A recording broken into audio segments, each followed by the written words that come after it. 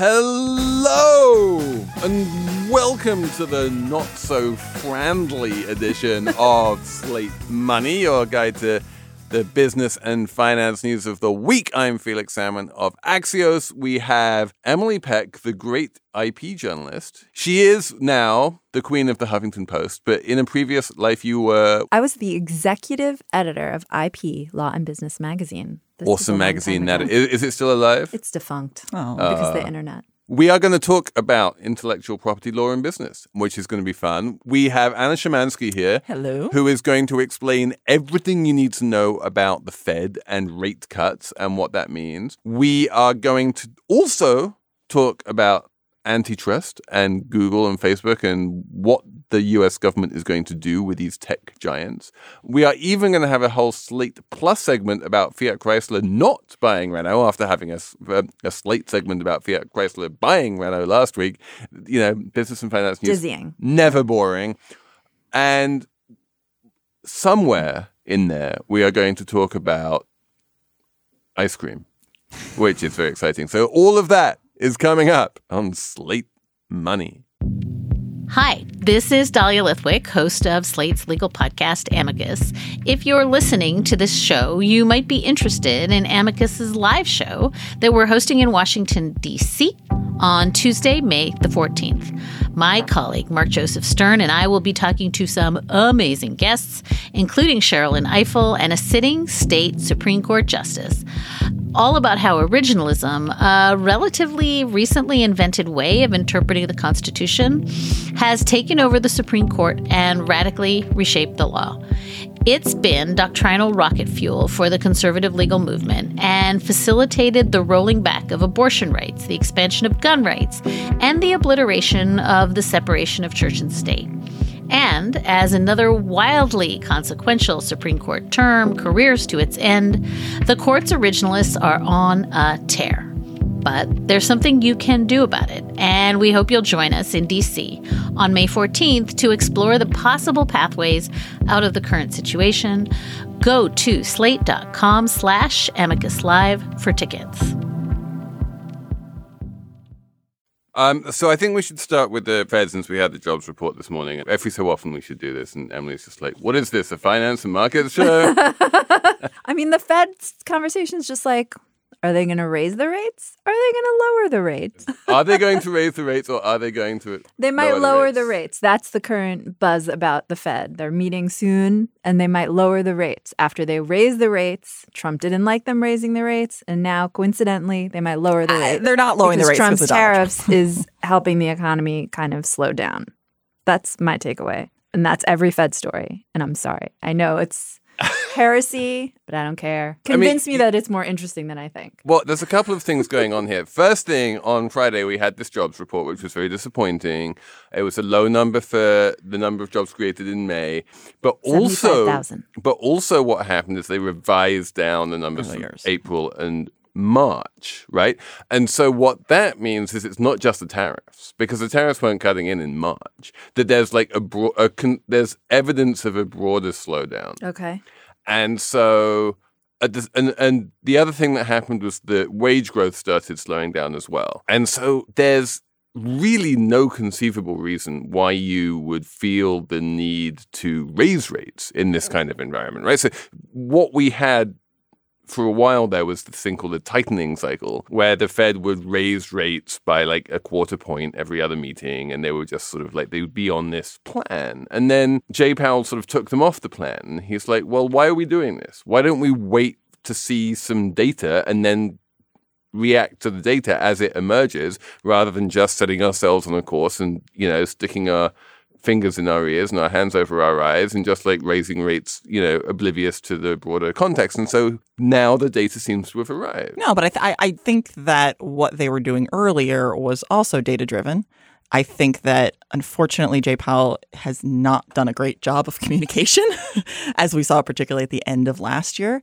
And I think towards the end of last year, there was this idea that the Fed was going to be much more hawkish than the market thought the numbers bore out. And now that has definitely changed because the data has changed. But I also... And I want to push back a little bit on this whole communication thing, because this is actually what I'm going to be writing about in my Axios Edge newsletter this week. Oh, wow. So exclusive preview. Exclusive preview. We had basically, I want to say from 2011 onwards, we had this Fed, mostly Bernanke and a little bit and Yellen, which were really into telling the markets quite clearly what the Fed was going to do in the future. And that was actually really useful after the financial crisis, because especially when rates were at zero, you can't just keeping rates at zero. If you want to do more than that, what more can you do? You can do your quantitative easing, but there's one other thing you can do. Is you can make a credible promise that you will keep rates at zero for a long time in the future as well. And that's effectively another form of easing. And so what you wound up getting was this idea that the Fed would clearly communicate what it was going to do in the future and would bind itself to a future course of action.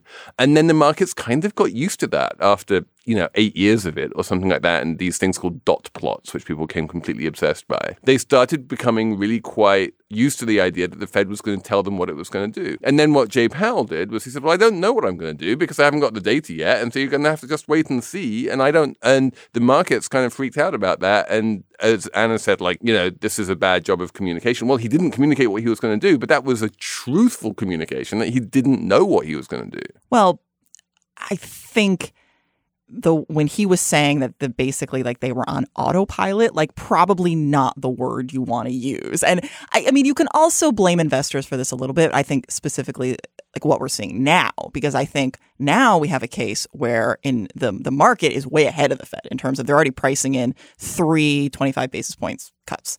So when he comes out and says something that's pretty benign, basically yeah, we're going to see what happens with the tariffs and we're going to try to maintain this ongoing expansion, they're like, okay, that means that I guess we're going to get those cuts. And that's not really what he said. So I have 3 questions for you. The first one is, there's a lot of talk about rate cuts as an insurance policy. The idea being that if you do a small cut now, that will keep the economy growing, if not growing as fast as it maybe was, and will help prevent a recession and obviate the need for a much larger cut in the future, which we probably don't even have space for since we only have 200 odd basis points to cut before we hit zero. Does that make economic sense? Is that the ideal monetary policy, that you do a little cut now and it effectively will keep the expansion going on indefinitely? Well, not necessarily indefinitely, but I think the fear is what you just said, is that if they don't act and do something small, then if you see a significant pullback, then they would have to react in a more equally significant way, and they don't have the space to do that. Now, but I think when you say, is this ideally what we should be doing? The answer is absolutely no one knows, because we have never been in this particular circumstance before. Okay. Next question. As you say, the markets have got ahead of the Fed. They've priced in a whole bunch of rate cuts, which haven't happened yet. And there seems to be a lot of worry or expectation in the markets that if the Fed doesn't cut in July, if not in June, if it doesn't cut this summer, then all hell will break loose, because the markets have basically said, hey, guys, we're expecting this, and if you don't do it, we are going to throw a tantrum. Is that true, and would it be bad if they did? Yeah, I mean, I think it's certainly possible that when you're already pricing in a certain amount of support from the central bank, and then if that support doesn't arise, that is going to affect how you anticipate earnings moving forward. And it's not just a matter of the cost of capital will change with rates. It's not that as much. A lot of it is about sentiment.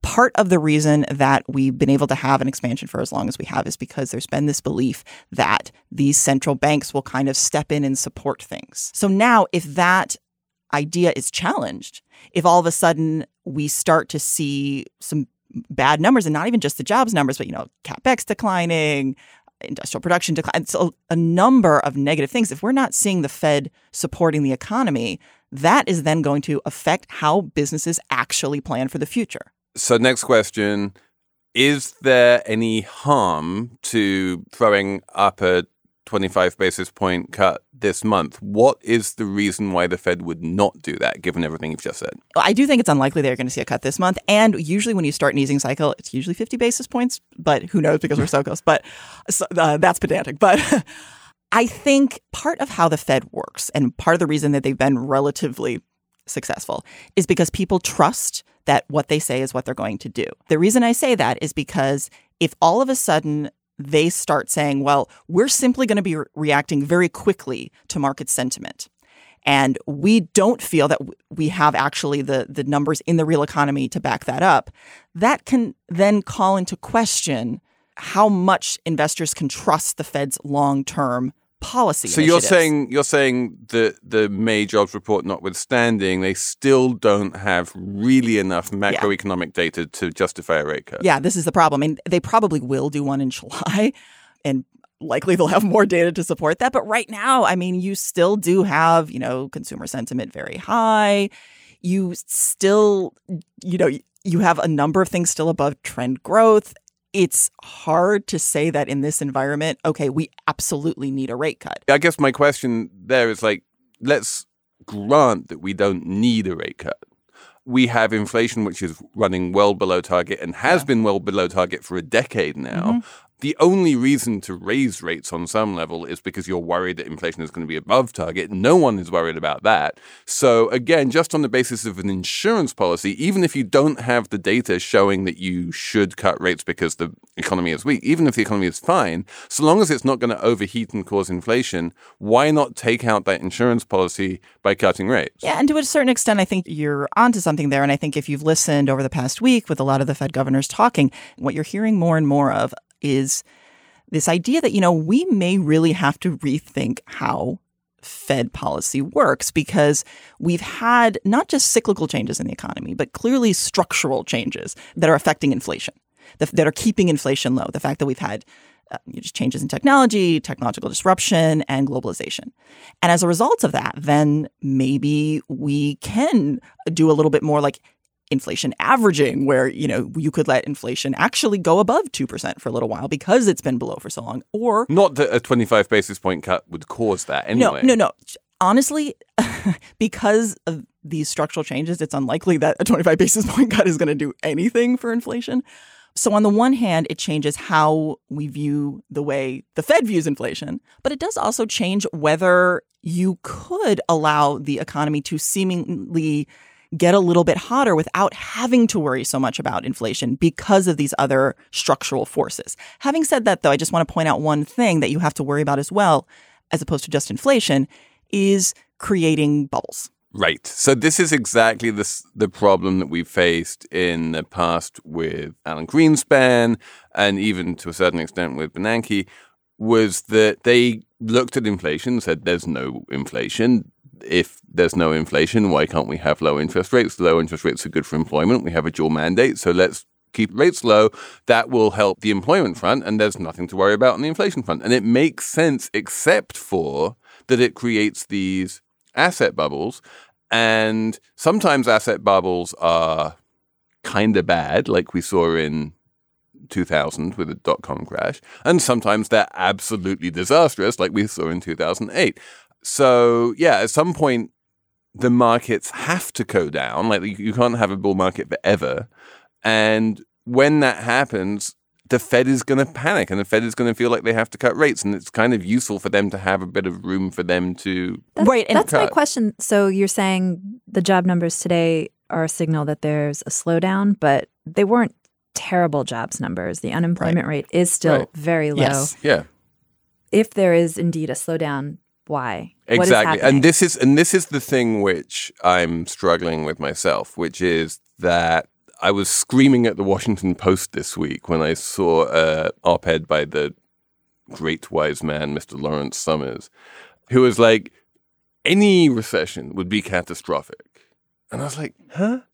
And I think the entire country is actually in this kind of weirdly febrile state where the memories of 2008 are so fresh still that the mere hint of the word recession kind of brings up demons in people's minds of, oh my God, that means we're going to have another financial crisis. And certainly, stock prices are elevated enough and markets are frothy enough that a relatively small recession could have pretty large effects in the stock market, even if not in the broader economy.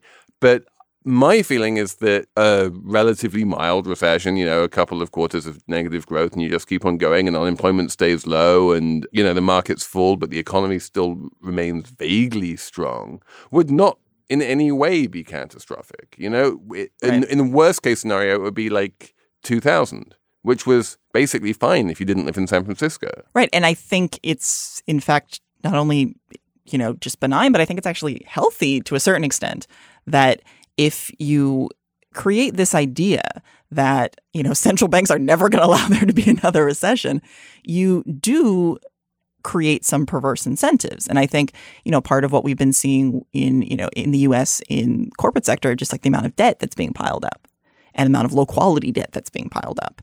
And that's a rate story as well. But that's also, it has to do with this idea of this kind of ongoing expansion. And I think that's why you need to allow market cycles to occur, because if you don't, what ends up happening is then you kind of, it's like the balloon. You're kind of pulling it in one area and you just create more vulnerabilities in another area. So not that we know what the Fed's going to do, but it seems I'm going to say it's pretty clear what the market consensus is, which seems to be the Anna Szymanski consensus as well, which is they're going to meet in June. They're going to not cut in June, but they're going to signal that there's a very high chance of a rate cut in July, and then they'll probably cut in July.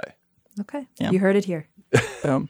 Are the tariffs going to cause inflation? Because prices could go up, it's right? Such a good question. Right. I love that question. Because prices are really low. Like when you talked about prices going up last week, like I remember a few weeks ago, my husband was like, how much do we pay for milk? And we were like, It's like not a big deal. Well, we're not very poor. Food prices in general, there's been this long-term secular trend that food prices have gone from being like 40% of the average household budget to like 5%. Right. And like the things that we worry about in terms of price inflation is just not food. It's other things. Or clothes. But it's certainly things too. like housing, health insurance. Right. There are other things which we do worry about. Right. And those things are crazy expensive and have been getting more and more expensive. But like all those basic things are not. Not that housing and health insurance aren't basic. Right. They are. You're right. They are very basic. No, but I just mean the things that when we think of I think like stuff you buy at Walmart. But that's the interesting thing about tariffs is that they will increase the price of things that you buy at Walmart, but the amount of the household budget that has been going to Walmart has been going steadily down. Right, that's why I think partly because Walmart has been doing such a good job of bringing prices down, and so if those prices go up a bit. Like you have significant price inflation on things like bicycles, but like we don't actually spend that much of our household budget on bicycles. And the big picture items, which are the housing and the health insurance and stuff like that the tariffs are not going to have an effect on that. Right. So even if tariffs make consumer prices a lot higher, they're so low to begin with that it might not be like a thing. Well, that's such a small part of the overall basket. Part of the basket. Yeah. Apple Card is the perfect cashback rewards credit card. You earn up to 3% daily cash on every purchase every day. That's 3% on your favorite products at Apple, 2% on all other Apple Card with Apple Pay purchases, and 1% on anything you buy with your titanium Apple Card or virtual card number. Visit apple.co/card calculator to see how much you can earn. Apple Card issued by Goldman Sachs Bank USA, Salt Lake City branch. Subject to credit approval. Terms apply. Okay, let's talk antitrust. Are we going to talk about sort of the big tech reckoning? Yes. Can we talk about the big tech reckoning? Yes. So the Democrats, the politicians, are turning against tech, sort of. So this week we saw the House Judiciary Committee say that they're going to do a big investigation into the FANG, into Facebook, Apple, Google, blah, blah, blah, maybe more. And Nancy Pelosi said, like, the era of self-regulation is over. And then meanwhile, the FTC may launch an investigation into Amazon. They're already investigating Google. There's just a lot of anti-tech sentiment happening. And it seems like politicians on the left and the right, because Republicans are sort of anti-tech also, there's sort of like a bipartisan agreement that something must be done. But it's not really clear what is going to be done. We know Elizabeth Warren has said she wants to break up Facebook, but I don't think that's like a serious plan on anyone's agenda. Oh, it's definitely a serious plan on lots of people's agenda in like maybe outside Capitol Hill. Like, there are very detailed plans, which we've talked a lot about this whole like hipster antitrust thing on this show in the past, sort of explaining why and how you might do that. And when I talked to Joe Stiglitz about his book, like he has a whole 30 pages of his book is just devoted to like how you interpret antitrust law to break up Facebook. So it's entirely, this is a fully fledged plan. Yes. But I think that's not what's happening in I think DC. You're right that the Capitol Hill consensus, especially if you want to bring the Republicans along, has not got to that point yet. And if you look at the Europeans who have historically been ahead of the Americans on, worrying about big tech companies from an antitrust perspective or a monopolist perspective, they put in GDPR, which was like a consumer protection for data. But again, they don't seem to have been putting any pressure on these companies to break themselves up. Well, because there's also a question of whether that's what they should do. I think so. But I mean, put that to one side because we've had that conversation in the past. If that's not the solution, then what is the solution? I mean, I think that pretty much everybody can agree that our antitrust laws have not kept up with the way industry has changed, obviously. But I don't think the answer to that is say, okay, let's go back to 1911.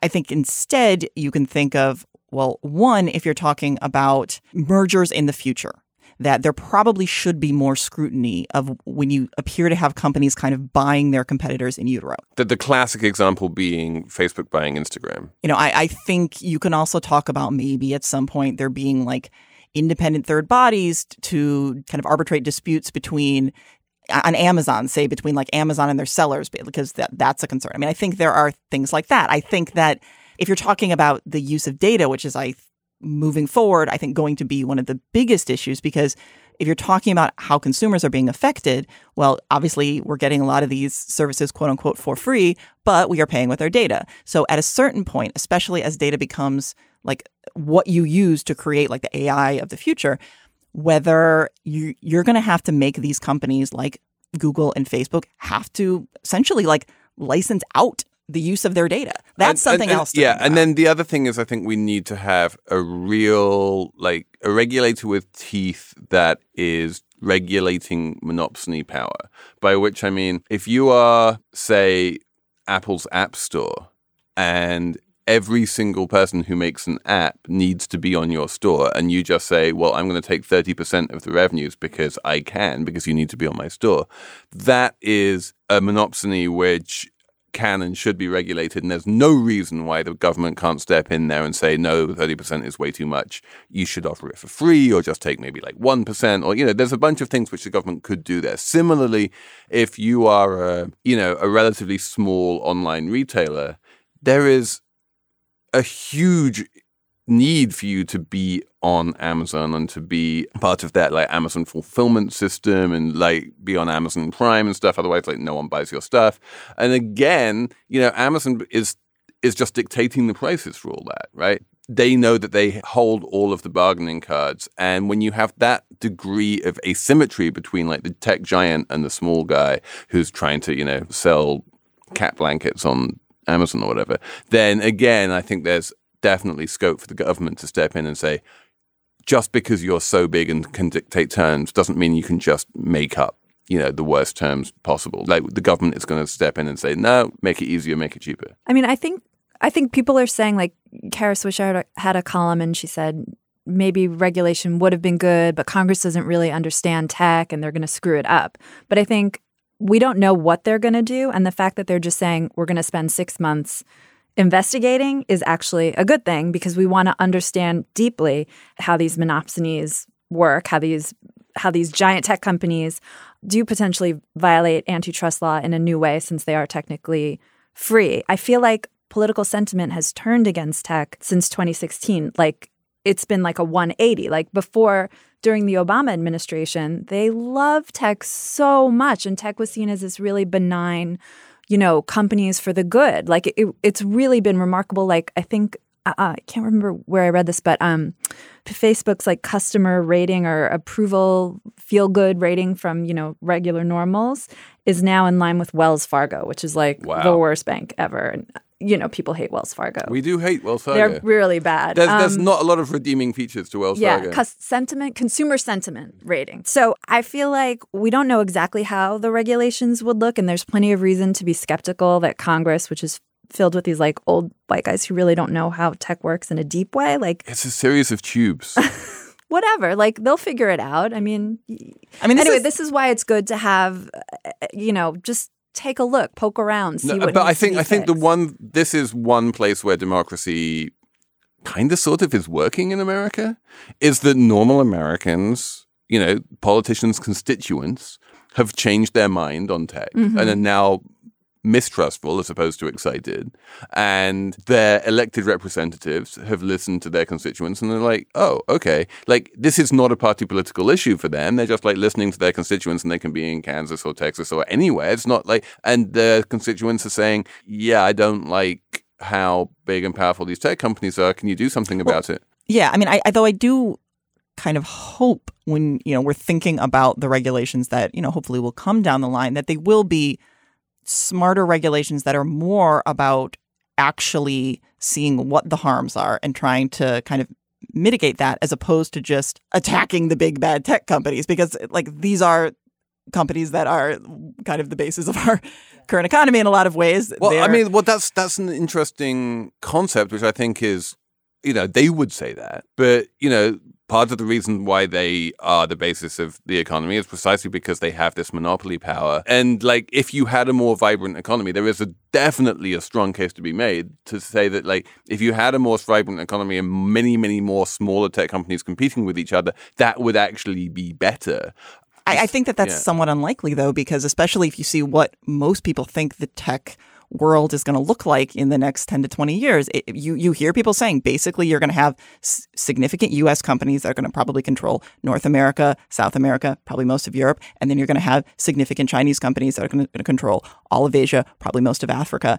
This idea that we're going to have these like teeny tiny companies that are going to be able to be like the powerhouses of the future. No, we're not. That doesn't make a lot. No, we're not talking about powerhouses. That's the whole point. You don't need powerhouses. Yes, you do, because otherwise you're just going to have your lunch eaten by Alibaba and Baidu and all. I don't think that's true. That's a little overblown, because we do have small evidence in the past. Like the classic example, I feel like we talk about it a lot, is that the U.S. went after Microsoft, and as a result, yada yada yada, we have Google as a powerhouse, because Google was. And I think the problem with that story against, is that AT&T, it went against Standard Oil. Like every time you break up a big company, it turns out that the small companies turn out to be much more innovative and powerful than anyone gave them credit for. The idea that you need to be big because something China something is, I think, definitely something that people believe. And Mark Cuban will talk your ear off and tell you this. I don't think it is proven, and I think it is entirely rational to believe the opposite. But I also think if you're looking at where innovation comes from, where job growth comes from, where are the best places to work, you're looking at large companies. I'm not saying you're not. I'm sorry. Comes from small companies. That's actually job growth comes from small companies. Not true. Google does not employ that many people. The big companies were once small, scrappy startups, right? And that's the point. And you want to encourage that. But when you have two big companies in charge of everything, you have fewer small, scrappy startups. Not necessarily. I think especially if Facebook goes and buys them right away. And I'm agreeing with you on certain things. I'm not saying that we need no antitrust law. I think, though, this is just my criticism a little bit, is that I think in the same way that I think on the right, there's this tendency to believe that like local government and state government is always better than anything big. I think on the left, there's sometimes this idea of this kind of to fetishize small businesses, and it's always better than big business. And I don't think the data supports that. I don't think. And I think that as we move forward into a very different economy, I'm not saying we don't want small companies. Of course we do. And our tax code treats small companies very well.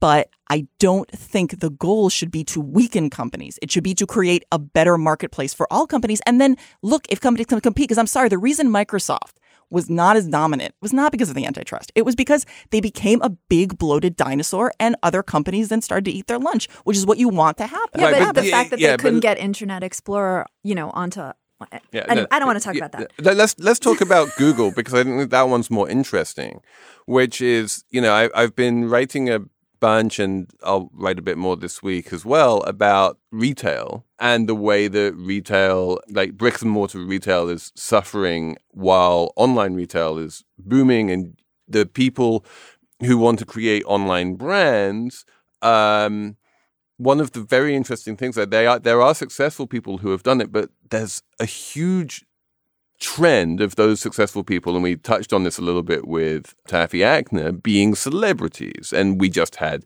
Jay-Z hit the billionaire list, and there's any long list of Jessica Alba and Gwyneth Paltrow and Kylie Jenner and everyone else, all like being able to make money. And that one of the reasons for that is the reach that celebrities have through Instagram, especially, has not been taxed by Facebook in a way that, like, if you're another brand, you have to really pay for that distribution to get in front of people.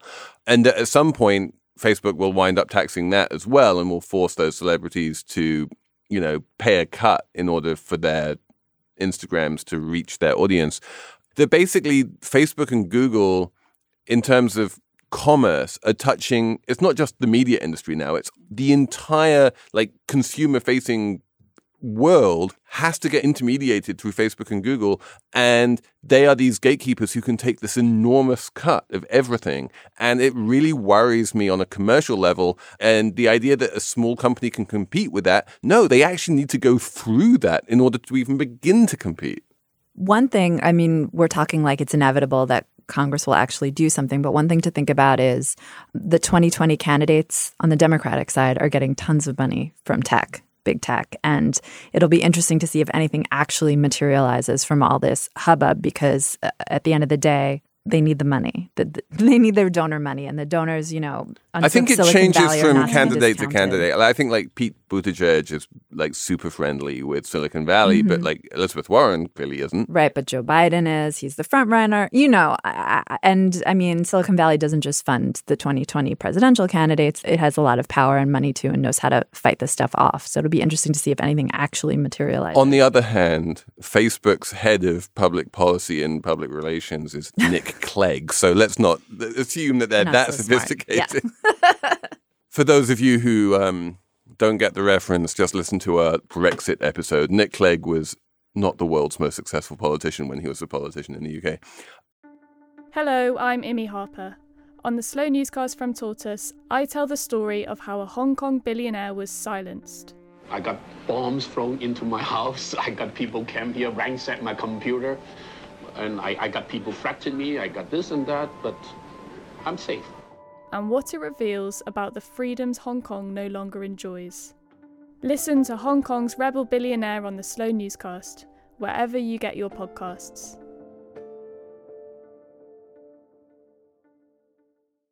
Let's talk about Qualcomm, because we've been wanting to talk about Qualcomm for a while. And Emily Peck, in a prior life, you were an IP journalist. Mm-hmm. And one of the big questions that has been sort of floating around the substrate of Slate Money for a while is Qualcomm just a patent troll? Or do they actually do amazing things on computer chips that no one else can do? Or I think I'm coming down on the side of Qualcomm does do amazing things on computer chips because it's a patent troll, and it has a whole bunch of, it abuses its monopoly power. Yeah. So we're talking about Qualcomm because they just lost this case that the FTC filed right before Obama left office, accusing Qualcomm of violating antitrust laws. Qualcomm makes chips that go into phones, and the chips connect to cellular networks. That's all I can say about that. They're modems, basically. Yeah, modems. And Qualcomm licenses both its IP and sells the chips. And it does this in a way that the FTC said was naughty, basically. If you buy the chips, you have to license the IP. No license, no chip. No license, no chip. And and you need to pay the license on every phone you sell, even if it doesn't have a Qualcomm chip in it. Yes, exactly. So by doing this, and licensing the IP and selling the chips, Qualcomm's basically been able to corner the chip market and keep other companies from selling chips. Because it is so unbelievably expensive to develop chips. These chips come out every 2 years, 18 months to 2 years. There's a new generation of chips. Each new generation of chips costs, a couple $1 billion to develop. And unless you know that you can have a big client, which means Apple, lined up, you just don't have the budget to be able to try and compete. And that's why it's a troll/inventor company. It's not just a troll where you go out and you threaten to sue people because you have some patents, in your closet. It has the patents in its closet, but it's actually done the work, the R&D to make the chips. But so when it comes to cell phones, you have to have these big standards agreements so that everyone's phones can talk to each other. So companies want to be they want their IP in the standards, right? So in order to get your IP in the standards, you have to agree to something called FRAND or RAND, which is fair, reasonable, and non-discriminatory licensing fees. And Qualcomm did agree to that to be in the standards every year, for 2G, 3G, 4G, whatever, all the standards. But the problem the FTC pointed out was Qualcomm was not being friendly. So there we are. And we should give a shout out here to Tim Lee at Ars Technica, who has a magnificent explainer of this entire thing, which we can put in the show notes and basically ask you to read. On the one hand, this seems pretty straightforward. When you hear about a lot of the things Qualcomm does, it's hard to be yeah, this is clearly what antitrust law is designed for. But then it's, on the other side, it is that they do use all of this money that they get to develop incredibly innovative technology. And the question is, will they be able to do that if they don't have this stream of money coming in? Yes, of course they will. I don't think that's a problem. The fact is that Qualcomm is, the giant in the space, and they can sell their chips and make money selling chips. They can't make necessarily quite as much because if you look at their P&L, they make more money licensing their patents than they do selling chips, but they still make money selling chips. So you could cut deeply into their patent licensing revenues without cutting their incentive to make money selling chips. In fact, you would increase their incentive to make money selling chips. You might increase their incentive, but you might reduce their ability. I think this case brings up really interesting patent issues because a patent it's a legal monopoly, right? You do cool R&D and the United States says, because you did this R&D, you're contributing to the public good, and we're going to give you exclusive rights to it for a limited amount of time so you can really reap the benefits of that, and it encourages innovation and blah, blah, blah. But you can't take it too far. And in this case, Qualcomm did take it too far. And it's well within, Judge Koh's rights to say you took it too far. You got to roll it back. You have to lower the price you're charging for these licenses. And you can't do this. And the clear reason why Koh can say this from an antitrust perspective is that Qualcomm is about as clear as a monopoly as you can find in U.S. business right now. Intel, which is no minnow, right? Intel is a big motherfucking company, and they were trying to build a 5G chip, and Apple desperately tried to break its extremely expensive codependent relationship with Qualcomm and said, no, for the next round of chips, we're going to go with Intel. Intel knows how to make chips. And even that ultimately fell apart. And Apple basically cried uncle and said, okay, fine, we're going with Qualcomm because it is so hard to break into this market. Even Intel basically finds it next to impossible with the help of Apple. If Intel and Apple combined can't break this Qualcomm monopoly, that's evidence to me that, Qualcomm needs to be reined in a bit. And it's very important that someone can compete with Qualcomm. Intel is an obvious candidate. If it's someone else, that's also fine, but it needs to be someone. I think I agree with you. One thing that I do wonder is if you are going to get some potential interference from the Trump administration because of the role that Qualcomm is playing in the trade war with China. The fact that the U.S. has this monopoly on these chips that are going to be so significant to the development of 5G technology moving forward. Yeah, I'm wondering if the Trump administration is going to try to do something to scuttle kind of mitigate the effects of this ruling? Well, I think what's going to happen, the FTC case was filed, like I said, during the Obama administration, 3 days before the inauguration of Donald Trump. And after this ruling came out, the chair of the FTC, I think her name's Christine, and I wrote down her last name, but now I can't read it.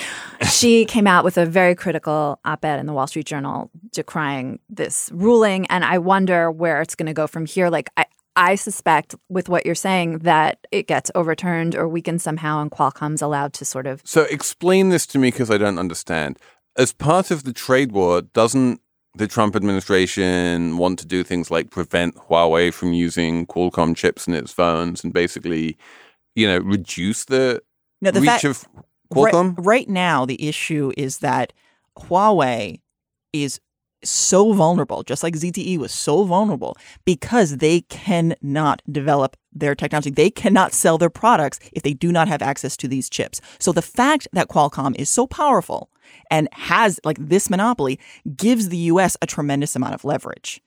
And if that is to be weakened, then maybe not in the short term, but in the long term, that could weaken the U.S.'s position. I imagine that might be what the Trump administration the would idea think. is that Bob Lighthizer, the trade representative, loves having Qualcomm in his back pocket and being able to threaten the Chinese with losing their access to Qualcomm, which is this big global monopolist, and that anything from the FTC or from the judicial system which threatens Qualcomm's monopoly status might be bad for Qualcomm, but it would also be bad for Lighthizer's negotiating leverage. Right.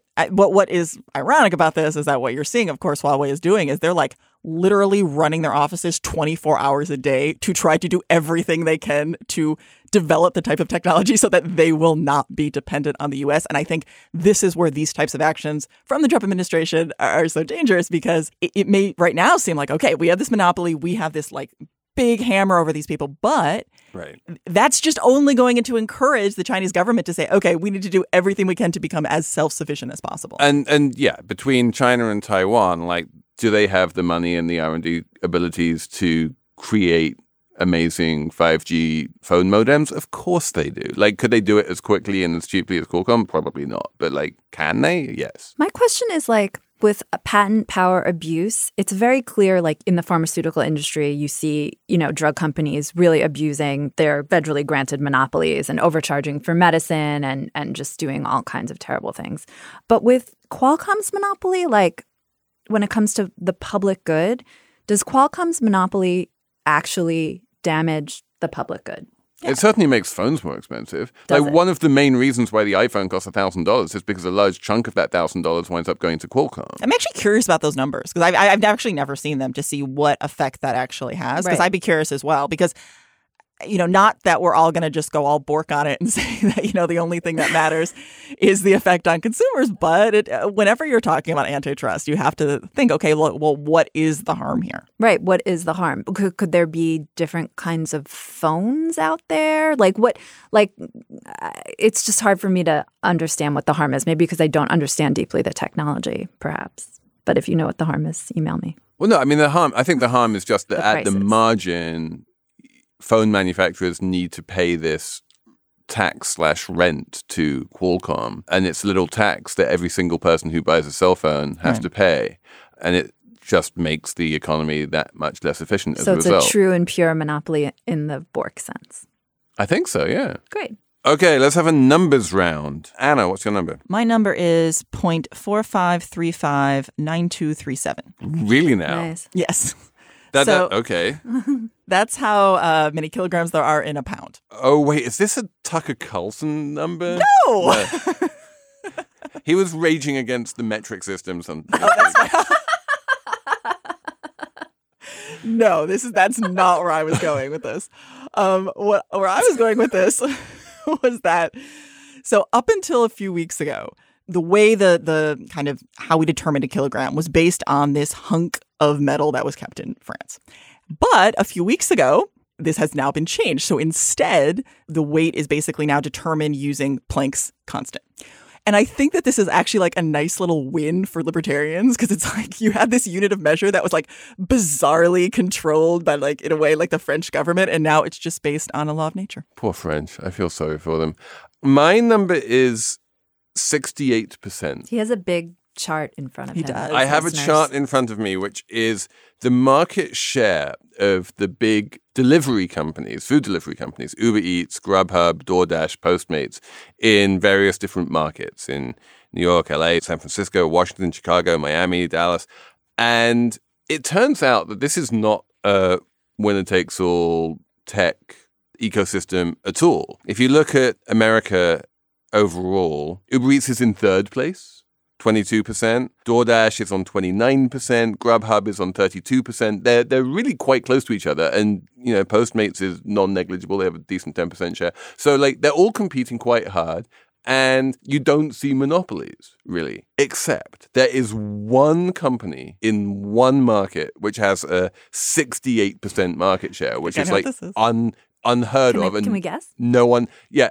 Anna knows what it is, but you can guess. Is it Seamless in New York? It is Seamless in New York. Seamless has this insane lock on New York in the way that no other company has a lock on any other city. Mm-hmm. And Seamless and Grubhub, by the way, are the same. They merged. But it's something to do with the fact that it's been around for much longer, that it predates car delivery services. Most of the other ones delivered by car, but Seamless was always by bike. And that they started by providing services to businesses rather than individuals. And so every single person who ever worked at a law firm or a bank like had a Seamless account and would get food delivered. And then those people just got used to Seamless, and Seamless is how you get your food. And then that just kind of spread. And it also, I think it's one of those words that is synonymous with delivery. But only in New York. But only, yeah, in New York. Like, to me, it was like, you have to Seamless this, you have to Seamless. Yeah, if you go to LA and say, should we Seamless some food? They'll look at you completely blankly. They'll have no idea what you're talking about. But if you walk around like Midtown East around like 8 o'clock when all like the investment bankers and the kids are still like, you see them out there with the Seamless people coming paying for their food. So yeah, very real. My number is 46 and is also mobile food related. 46 is the number of ice cream trucks that are in process of being seized by New York City in Operation Meltdown. Uh-oh. Was someone really proud of themselves for coming out with that? I guess so. It's pretty good tagline. Operation Meltdown is just the New York City's going after these ice cream trucks, which apparently they do a lot of traffic violations. They park in the crosswalk, they blow red lights, and then when they get ticketed and fined, they do all this stuff where they switch ownership of the vehicle so they don't have to pay the fine. So they've ducked out on like $4.6 million in fines, the ice cream trucks. You think they're just there for good, but sometimes they do.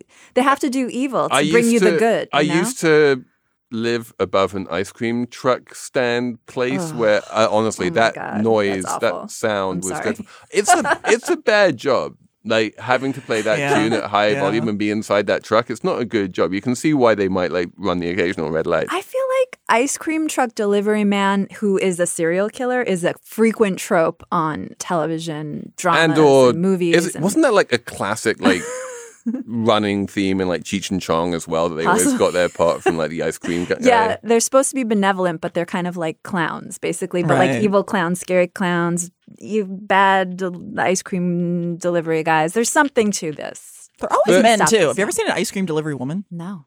If there are any ice cream delivery women who listen to Slate Money, do like let us know. SlateMoney@slate.com. We want to hear from you.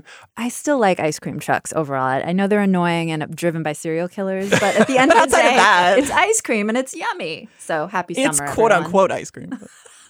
Little known fact, a chemist called Margaret Roberts worked for the Salmon Family Company when we were caterers. And she helped to develop Britain's first soft serve ice cream. Oh my God. And we created this soft serve ice cream and it was awesome. And so I kind of grew up in an ice cream factory. And the chemist, Margaret Roberts, went on to become Maggie Thatcher. Whoa, Felix, you're blowing my mind right now. That's amazing. Did you grow up with a lot of soft serve ice cream? I like that that's where you went with that. So it's like Maggie Thatcher. And you're like, right, but the soft serve ice cream. I mean, people know about her, but do they know about Felix and the Salmon Family? Probably not. Yeah, I want to. My cousin Thomas Harding has written a book about the Salmon Family, which is kind of fascinating, and I want to bring him on the show. I'd be into that. Yeah. Okay, that You will learn much more about ice cream and arms manufacturing. You have no idea what we managed to get up to back in the day. But all of that is for a future episode of Slate Money. For the time being, many thanks for listening. We have a Slate Plus coming up about... Oh, it's an update. It's like, so last week on Slate Money... Yeah, exactly. We were talking about this merger in the auto industry. Turns out it's not happening. So we're gonna update you on like why that entire segment of Slate Money last week was a complete waste of time and you didn't need to listen to it. Oh my God. It's a fun story. Thanks for listening to that if you're a Slate Plus member. Otherwise, thanks for listening to Slate Money. And do please keep your questions coming in. I think we're gonna have a very special Q&A episode coming up this summer. So send in questions for that, especially if they're personal finance related. Emily's into answering all your personal finance questions. That's, we're going to have like a Emily Mum Zone. This is what you should do with your money. Keep the emails coming, slatemoney@slate.com. Many thanks to Jessamine Molly for producing, and we will talk to you next week on Slate Money.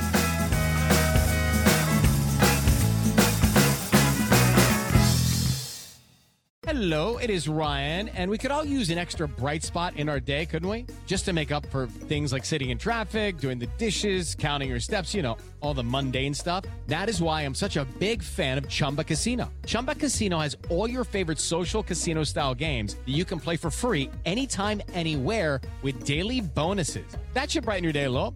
Actually, a lot. So sign up now at ChumbaCasino.com. That's ChumbaCasino.com. No purchase necessary. VGW Group. Void where prohibited by law. See terms and conditions. 18+.